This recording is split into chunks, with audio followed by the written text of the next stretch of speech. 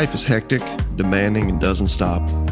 When honest with ourselves, we must confess we often don't know what the hell we're doing.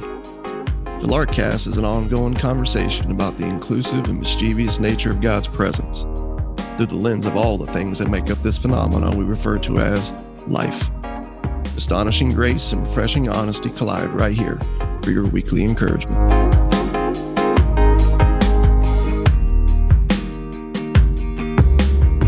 Welcome back to the Larkcast. If you don't know me, my name's Tony. What's going on? Good to have you guys, and I'm joined by the one and only Cameron Russell Johnson. Should I let people know that your first name's Cameron? Is that off limits, or are we okay to say that? By all means, yeah. I've been asked my whole life why I don't go by my real name when people find that out. Why don't you go by your real name? I'm like, well, I'm pretty sure your middle name is also your real name. I think it's just the one that's in the middle. It's just funny though to Dude, think that you could have been a Cam and then I have a Cam, and it would just be weird to like know you as Cam. Yeah, man. Instead of Russ. I never wanted to go for by the record, Cameron I think Russ is until a better fit for you. Yeah, well, I appreciate that. I was Russell till fifth grade, and then there was another Russell in my class, and my teacher, he the first day he points at him and he goes, "You're Russell," and he points at me and he goes, "And you're Russ." You guys got it? We were like, okay. I've been Russ ever since. but yeah, man, Ferris Bueller's Day Off. If you haven't seen it yet and you're listening to this, seriously, you're gonna have to go and catch up. There's a gap in your upbringing. Ferris Bueller's Day Off, yeah, one of my favorite movies ever. Cameron, Good one. That was the first time as a kid that I ever wanted to go by Cameron, was watching that movie. Yeah, and he was so emo. He was so depressed. And that day was just like what he needed, you know.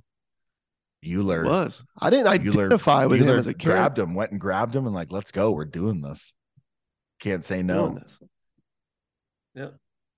Yeah, like I said, I didn't identify with him as a character. I just thought it was cool that, his name was in the movie, man. So here we go.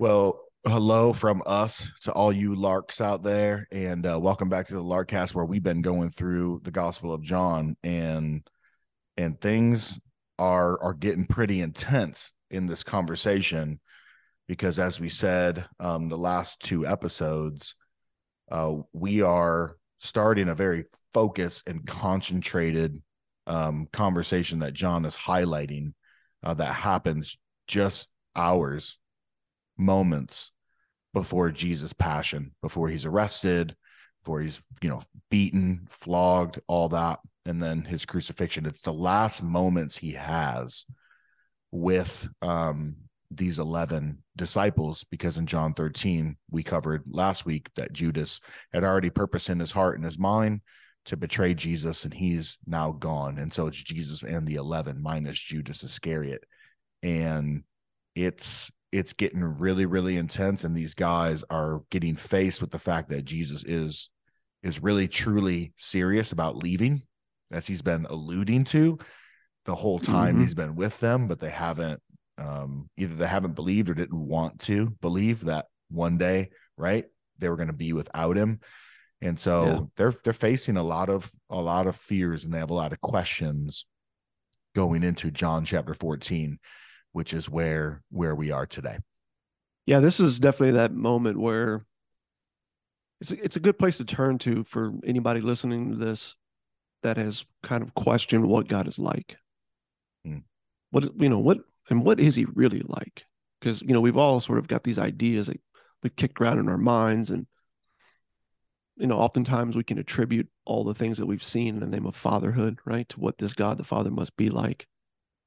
And you combat that with the voice of "you're not enough" that's in us, and it's endless and it's everywhere, and right. And so you contrast that with this sort of false idea of God, and everything gets really tricky in life, and you can wind up almost afraid, right?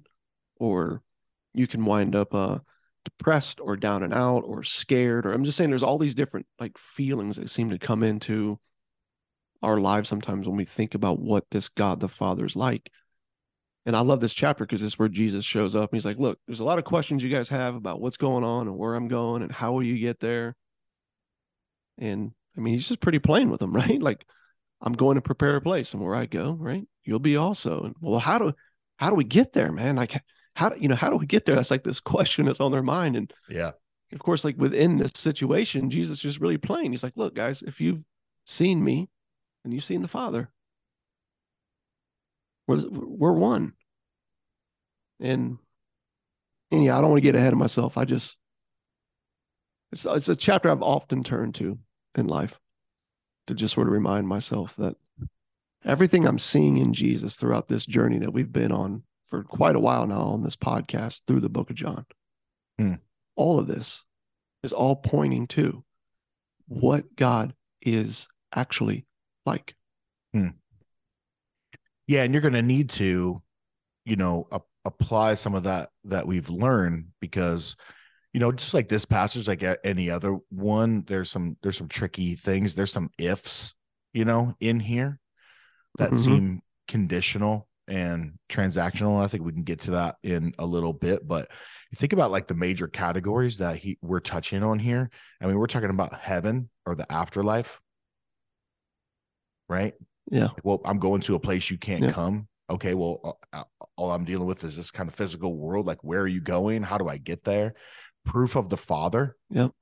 I keep hearing about this Father. You keep mentioning this Father. Like, show us the Father. Like, if we can just, I think it's Philip or Thomas. Like, show us the Father, and it'll be enough. How about His presence? Are you going to be with us? Are you abandoning us? Is God abandoning us? Are we going to be left alone? He gets into works. Like just what we're supposed to be doing in this life in light of this time I've spent with you and in light of meeting you. He gets into the Spirit's involvement. All right, who is this person you said that's coming? And like, how do I interact? Who are they? What are they like?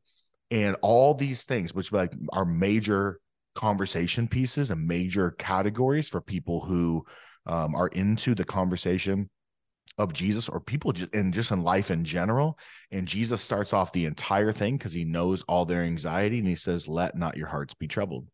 And in all these things, in every major categorical piece of conversation in John 14, I find a lot of anxiety, a lot of worry, a lot of performance around those ideas. And I think it's just very fitting that Jesus senses their spiritual and religious anxiety about these things, the unknowns, the things they can't touch, handle, taste, feel secure about. And he just says, let not your hearts be troubled. I think he says it 3 times. Peace I leave with you, my peace I give to you. And invites them to just believe and trust. I think that's very fitting. He talks about a lot of things, but he says, let not your hearts be troubled. Trust in me. Yeah. That's what he keeps coming back to. Because this is definitely a chapter, if you think about it, and I think you've nailed it, you hit the nail on the head in regards to their anxiety and Jesus seeing this. It seems to be the driving factor in their life, which, let's face it, that's what the religious nature in us and around us is centered on. It's what it's fueled by, is anxiety. That's what leads to the performance and the doubt and everything else. So looking at this, I love this, the actual words that Jesus says to Thomas that you had mentioned when he's like kind of questioning all this. And Jesus is like, look, if you've seen me, you've seen the Father. He says, you don't know him. He goes, but I love this. This is in the end of verse 7. Jesus says to him, but from now on, you do know him and have seen him. You see this anxiety, Thomas, has got you all worried about where I'm going and how you're going to get there. And like, what do I need to do? And how do we accomplish this? And yeah, a lot of that is stemming from this sort of false idea that you have of what God the Father is like. And Jesus tells him, you haven't known him, but from now on, you do know him and have seen him. Because he's right here in the flesh years with me. And I've been telling you this, but let me Right. tell you again. Yeah. So be not troubled. Mm-hmm. Be not troubled, man. You don't have to Sheesh. question or wonder what I'm like. I'm Yeah. right here. And I think here would be a good question for those who have been listening to the Larkcast, or maybe this is your first episode. Do you find that Christian community and Christian conversation is a place where you find relief from your anxiety, a rest from your anxiety, or do you feel like it contributes to your religious anxiety? And I know our story, and I know the communities that I've led. Man, a lot of times it contributed to it. It didn't leave people with relief, but really more kind of like roadmaps on how to get better at this. From what I've experienced in, as you said, the Christian community, Christian conversation, both ones that I've been a part of and ones that I've led over the years, I would say I encountered the anxiety and insecurity in those places. Mm-hmm. I didn't find a place to drop my guard, be honest about who I really am, and know that I'm going to be loved by these people, period, as they point me to trust in this good news, to be not troubled. And I've also contributed, just to be clear, to that as well.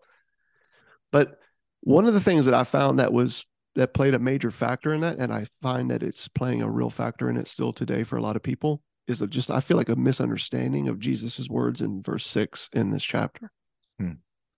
Because sandwiched in this conversation that you and I are talking about that Jesus is having with the disciples, he literally tells them, for I am, right, what? The way, the truth, and the life. You're asking about a way. I am the way. You're asking constantly about what is true and where to hang your hat. I am truth. You're wondering about life here and life afterwards. I am life. I'm not a life. I am life. Right. I am truth. Yeah. I'm not a way. I am the way. Right. And man, I find a lot of the anxiety, man, that we find within Christian community and conversation comes from almost holding this verse as if it's something independent. Like Jesus is sort of over here on the side, and you and I are over here on this side, right, with everybody else. And we're trying to figure out the truth and how to apply it so that we can walk in the ways of Jesus and therefore have life. And that seems to be the cycle. But it also seems to be opposite of what he's saying. Yeah, 100%. I think the way that a lot of Christian leaders talk about Jesus is that he kind of knows about these things, or was kind of like the chief modeler of these things, and then kind of gives us a blueprint. But if you think about it, you're really only you're relegating Jesus to what the disciples already kind of like think about him, which is you're independent of these things. You're not these things themselves, but you seem to know a lot about them. So please tell me the secret to understanding it and doing it better. So for instance, show us the Father. Yeah. And so they think either Jesus is going to do something to show them the Father or tell them a little bit more about him, when all he does is point to himself. He goes, how long have I been with you? And you ask this question. How did John start his gospel? There's only one God, and no one's seen him or knows him except the one who's at his right hand, right? He sent him to come and explain the Father, to reveal the Father to us. He's talking about Jesus. I've come to make the Father known, right? All these things I say, I get from him. All these things I do, I get from him. I know him. He knows me. I'm in him. He's in me. And you're in me. And he's in you. Yeah. And I'm in you. And so they think he knows about it. And it's like, no, dude, it's me. Show us the way. I am the freaking way. What about this Passover thing? This is really important piece of our story, this meal that we're having right now, to remember this, slavery, getting released out of the captivity in Egypt. Yeah, this is all about me. All of it. Oh, Sabbath. These guys have this opinion of what we should be doing about the Sabbath and all this other stuff. Dude, I'm the freaking Lord of the Sabbath. This whole thing points to me. It's about me. Right. Oh, well, what about the temple? Yeah. Like, we got to go over here. I am they rest. say, hey, like, our fathers say we should worship on this mountain. And some people say we got to go to Jerusalem to do this. Yeah, I'm greater than the temple. It's me. All of it is me. I don't know the way. I'm not here to just model something for you or give you a roadmap. It's freaking me. Which is why in the first sentence he goes, let not your hearts be troubled. Believe in God, believe in me. Center your attention and focus and faith on me. Not my plan, not my modeled life. Cling to like a person, a historical person who had a heartbeat. Grab onto him. A lot of things that are going on within just popular Christendom, I guess you would say, is this idea of like practicing the ways of Jesus, the ways and the words of Jesus. It's all about learning these words and then doing these ways. And in doing so, we become like him. And I'm looking at that and going, well, he's never asked any of us to become like him. He just simply said he'd make us one with him single-handedly, because there's nothing that we're ever going to do to become like him. All right. And these things that we see him walking in, like, they're good and beautiful things, but they're just good and beautiful human things. They're just simple, friendship is a human thing. It's an invention of God. You don't have to be a believer in Jesus to enjoy friendship. Eating together, right? Solitude, slowing down. I'm just saying, like, all these things that we're chalking up as like, no, man, like, these are the ways of Jesus. And if we go and do these things well, then we'll become like him. And I'm like, those are practices within all of humanity throughout all of time. Because it just seems to be indicative of what God is like, since we were created right in his very image. What Jesus is talking about here is not go do these things the way that I did them. He's pointing to himself, like you said. It's by faith clinging to me. One of the best passages that I found that I think sort of encapsulates this him as way, him as our very life, him as the truth, instead of a means to these things, is when Paul was writing to just to be clear here, Paul was writing to the living Christians in Colossae. And in chapter 3, he tells them that you've been raised with Christ. So seek the things that are above where Christ is. Again, they're living people like you and I talking right now.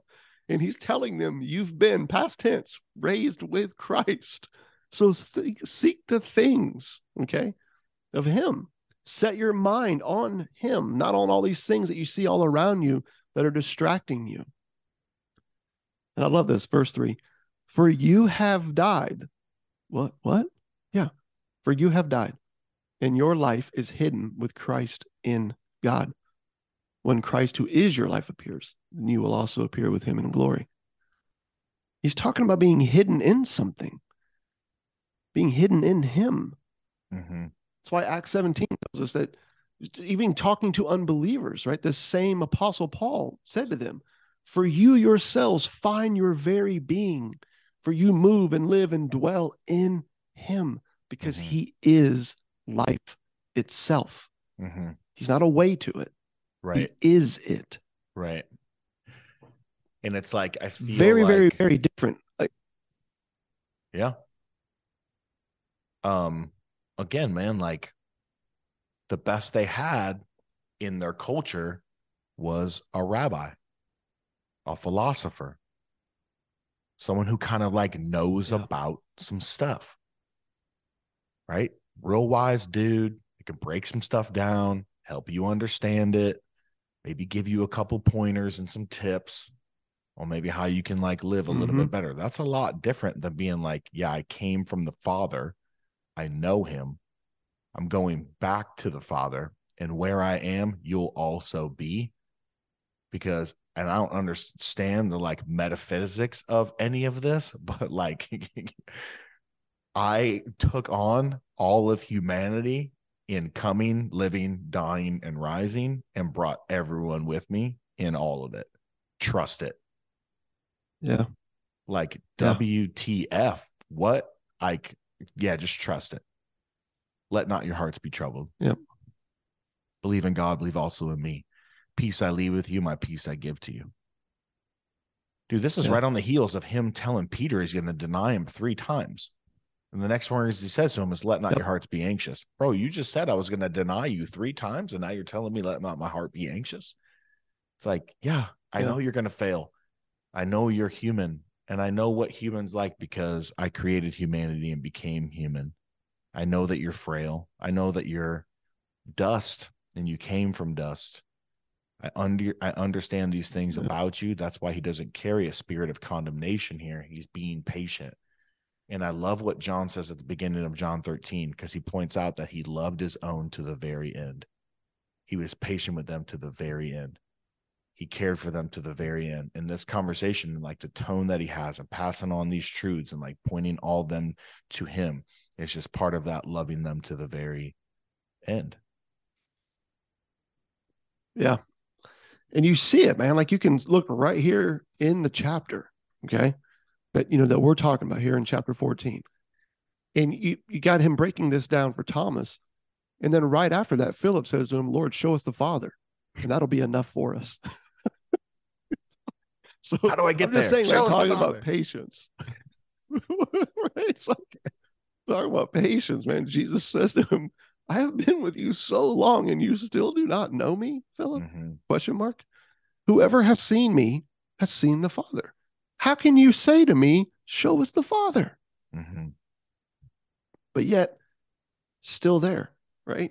Still patient, still unveiling this mystery of a God who created humanity to live and dwell in himself, the one who is life itself, not some independent us over here and him over there. So many of us have been taught from childhood this lie of separation. There's a God over here and there's a me and you over here. And there's this bridge that Jesus builds between us, but there's also a lot that you're going to need to do and grab onto, because faith is a two-way street marked by expectations and determination. Here are the ways of Jesus. Here are the truths of Jesus. By believing all of these truths and practicing these ways, then you can live in him who is life. Bro, I can sing that song and get an applause in 97% of the churches that I've spoken. The problem is it's the opposite of what Jesus is actually saying. Yeah, it's I don't want to get like crazy technical, but it's very Gnostic. It's like separating spiritual and physical. It's like knowledge is the key to all of this. Whereas Jesus is saying, no, like the entire mystery of this is wrapped up in me as a person. I am God in the flesh. Right. Yep. In the flesh, right here, standing in front of you. And he says, believe in me, that I am in the Father and that the Father is in me, or else believe on account of the works themselves. In other words, I'm trying to be patient with you. So whatever you do, just believe. The faith does not make this reality. Yes. The faith doesn't build the bridge. The faith is what allows you to awaken to and to live into reality. Yep. So be not troubled, because the one thing that I'm calling on you to do is the only thing that you actually can do. Believe. Right. Yeah, it's good. All the other perfect ways of me, you're never going to walk in. You never have, you never will. You're free to just let go of that. And yeah, and oh, by the way, like, even what I'm saying to you, you're going to need help with all of it, because even with me leaving, like, I'm not leaving you as orphans. I'm sending another helper. Yeah, that's what he tells them. Like someone, same like, chapter. I'm here, right? I'm here, like I'm bound physically by time and space in a body, and I'm leaving. I'm literally going to dip, and I'm going to be deuces. But there's someone who's coming who's not bound, right? Spatially in a human body. He's going to dwell in all of you. Well, not the world. Yeah, that's a little, I want to talk about that really quick, but he's just like, you need help. You need help to love. You need help to believe. You need help to understand the love of God. One of my favorite passages is in Ephesians. I think it's 2. He talks about the love of God, the length, depth, breadth, right? Like just this, I think he has like 6 or 7 like spatial kind of adjectives that describes the love of God. He's really saying like, dude, this, you can't wrap your arms around this thing. It's just massive. He goes, you need help from the Spirit to just understand how big my love is. And bro, right there, like what you just said, love that, spot on. And I feel like the key to really understanding what he's saying to understand is in those words. You can't grasp this way, this love. You need a helper to understand this truth. Well, you know what Jesus calls the Spirit of God in John 14, this helper that's going to be with you forever, he says? The Spirit of truth. Yeah. Yeah. The Spirit of truth. So sometimes the Spirit, man, let's just face it, dude. Like the conversation of the Holy Spirit can get pretty funky, man. Oh, yeah. Christian conversations. And I oftentimes find myself encountering all these various things that are done in the name of the Spirit, but I'm like, yeah, I know that what you're saying is popular and it's what you felt. It's just contrary to what Jesus says the Spirit of God does. He testifies to the truth, it says. He is the Spirit of truth. Well, who's the truth? Well, Jesus just told us just a few verses earlier. The truth. I am the truth. Yeah. So this helper who's going to be with you forever, the Spirit that's going to dwell in you, is going to constantly be pointing you to the reality of me. Of me. The truth. And all that I've done and declared that has brought you into this oneness that I have with my Father, you now have in me, and I in you. That's why where I'm going, you're going to be one day too. Because you're going to be in me. Right. the was life, forever life. Like, oh man, it's such a simple thing. Let it be simple. Yeah, because even, the command to don't be anxious, like believe in me. I think all that's rooted in trust. So it's like they're connected, right? Yeah. So it's like, well, how do I not be anxious? Well, that's the negative, but the positive is trust in me. So let not your hearts be troubled. Yeah. Believe in God, believe also in me. Well, how do I find relief from my anxiety? Well, my anxiety is probably rooted in needing to know, needing to understand all these things, needing to figure it out. And somehow I think that that's on me. It's like, no, I'm going to solve 2 of these issues for you right away. 1, you don't need to figure it out because I've figured it out in my coming, living, dying, and rising again. And outside of that, I've never asked you to figure it out because this shit's not going to be able to be figured out. So just trust in me. But even the stuff that is going to be able to be comprehended by you, that you're going to need for life, I'm going to send a helper and he's going to point you, guess what? Back to me and back to my words. So whenever Jesus says, like, you carry my word with you, or even like James or Peter will talk about the implanted word, or let the word dwell in you. Is it any wonder that Jesus is also referred to as the word? Again, we even think that the scriptures are independent of Jesus himself. That he's just kind of part of them. All the time. He's part of the scriptures, And it's like, dude, if we can just wrap our heads around this whole thing, dude, it's just getting us back to him. Or we think the scriptures are the living word. Yes. You know what I'm saying? Like this, which again, if in the same book, John, the word became flesh and dwelled among us. It's a reference to Jesus, who is truth, who is way, who is life. So the scriptures are true. And amen. But they're true because they testify to the truth. And the truth has a name. His name is Jesus. Yes.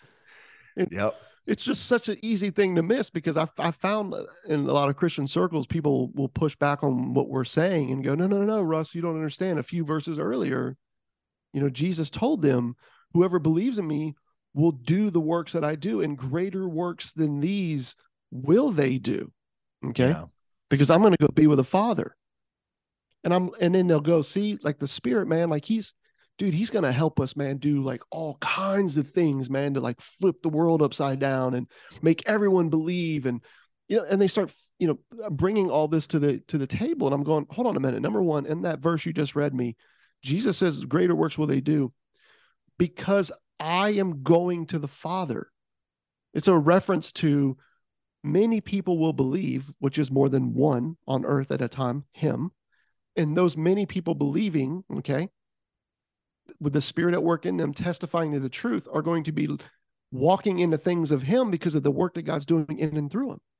And so now you're talking about a mass movement of people who are declaring what is true and beautiful, right, okay, to the world.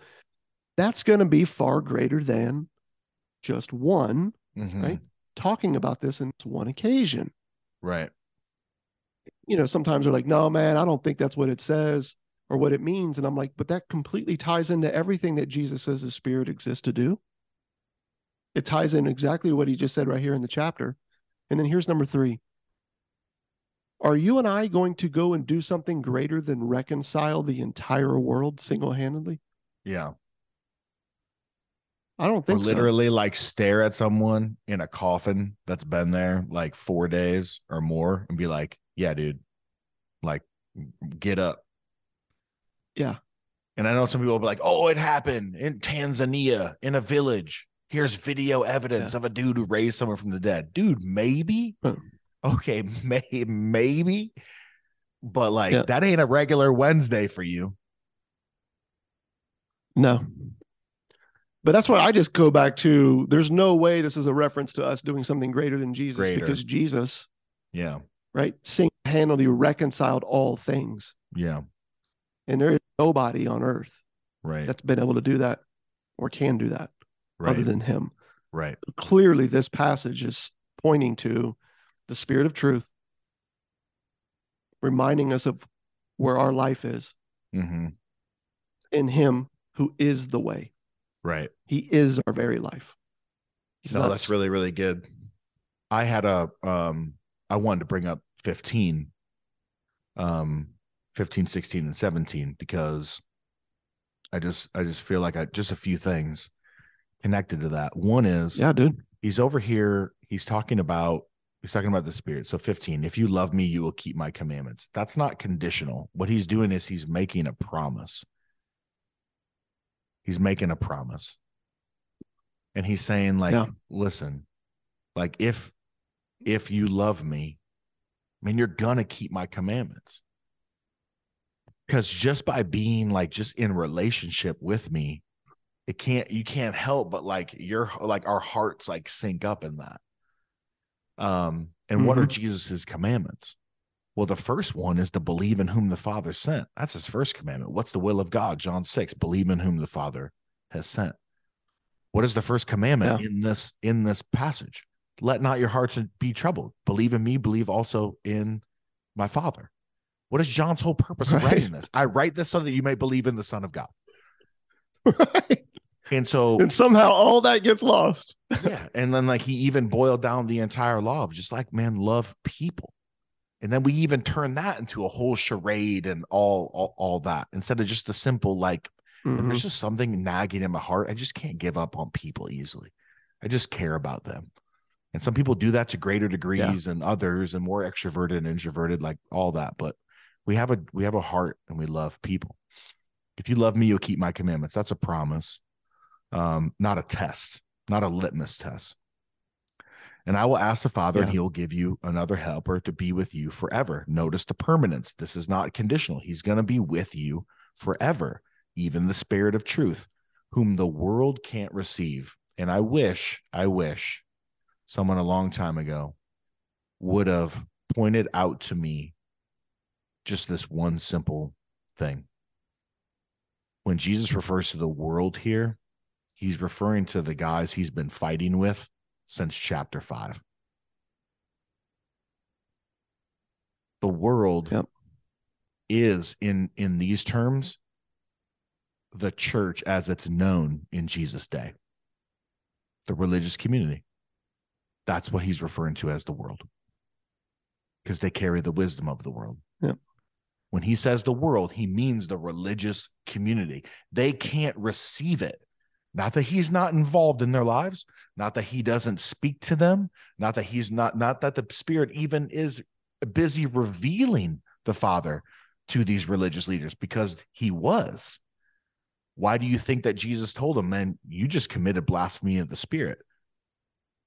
Right? You know, the one unforgivable sin. Yep. The one where it's like the Father plainly is revealing himself to your heart, but because of your hard-heartedness, you won't confess, and you just want to just stick your foot in the ground and just say, no, no, you're not, Lord. You're not Savior. You don't love me. I'm going to figure out my way here on my own. I'm going to be independent, not live in dependence. It's that they can't receive him. They can't receive it. And the people who can't receive it are not the atheist, rebellious, people running around with other, fake Satanism and upside down crosses and all that. Dude, the world he's referring to, it's the Pharisees. Which is alarming because they're well-versed and very well behaved. Yes. But there's all smoke and mirrors for their endless fight to prove into, some myth of independence. Right. Look what I'm doing for God. Mm-hmm. It's the opposite of receiving. I was warned so much about sin and rebellion, but no one ever told me about the deceitfulness of morality and being religious. Yeah. Yeah, because these verses that Jesus was reading, just so we're clear, they're two flawed dudes who are continue to be flawed. They're all about to deny him and run and hide. Peter's going to do it 3 times publicly. They're all going to go on their merry way, as we'll see later on in John. I don't want to give it all away, but I'm just saying, like, you look at these things and they're like, yeah, but Peter really got it together after that. And I'm like, really? Because the Apostle Paul had to talk to him, which you can find in Galatians. This Peter went on to just be straight up racist and had to get called out for his views about who counted and who didn't. Yes. I'm just saying, like, the story continues to be the same guys that we see here, flawed people who make mistakes. Right.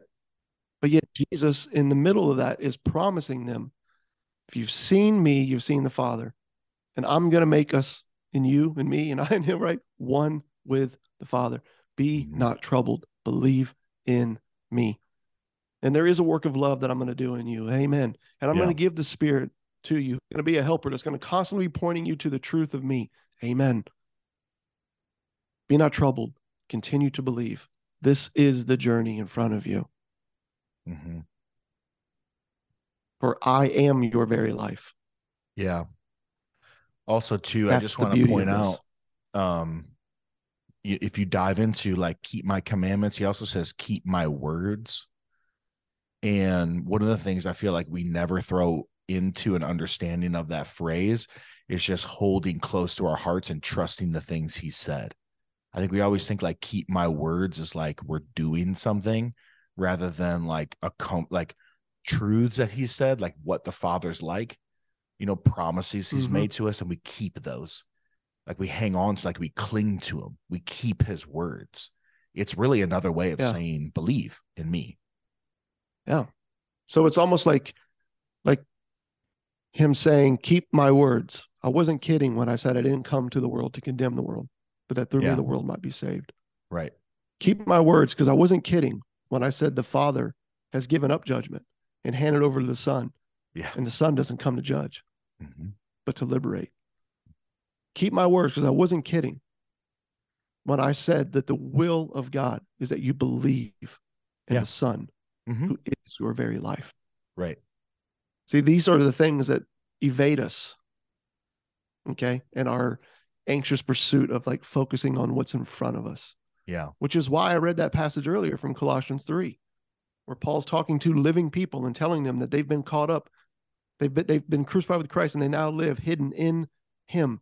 So keep your eyes on him. Yeah. Not on what's in front of you. Right. For what's in front of you can be temporary and messy and up and down.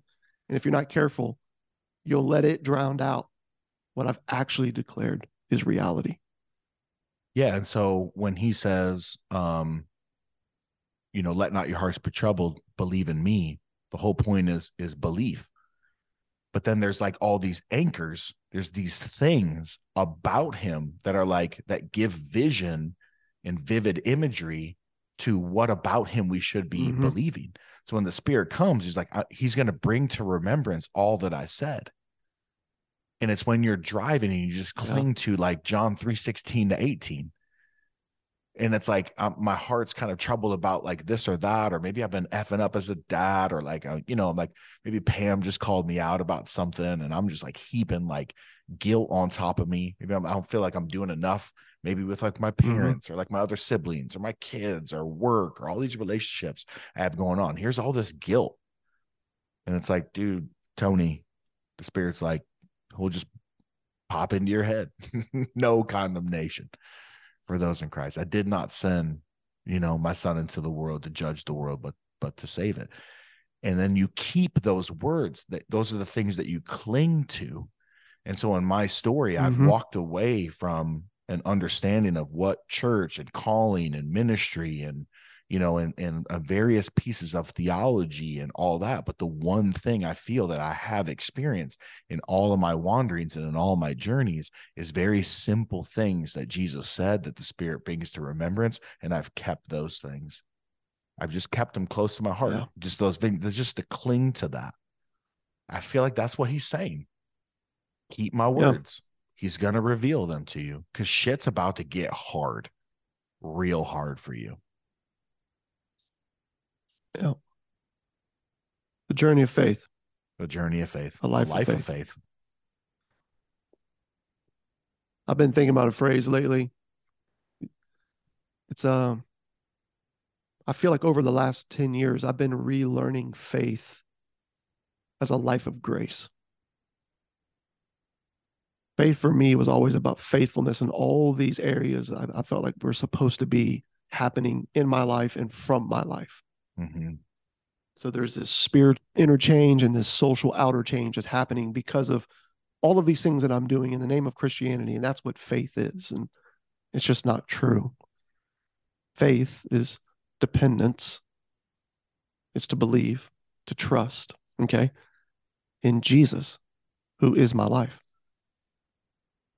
And my life will be messy at times. And God's not like getting thrown off course because of it. Be not troubled. I am present with you. The helper is in you. Okay. It's a life of grace. It's a life of clinging to the reality that I am loved and accepted and whole and home and free and one in him right now and forevermore because of what he's done. Still playing out, but it's almost like he's been teaching this, but it seems like he's almost showing them that, as you said, man, life's about to get hard for you guys here in the next couple of days. This is like really silly, but not troubled. This is kind of like this is, I don't know why this came to mind, but one time I was at like a training thing. And everyone's there for like, nuggets or, whatever. Like, dang, I really got to pay attention. I really got to like write these notes down, because I paid good money to be here. And the dude gets up and goes, listen, I want you to put your notebooks down.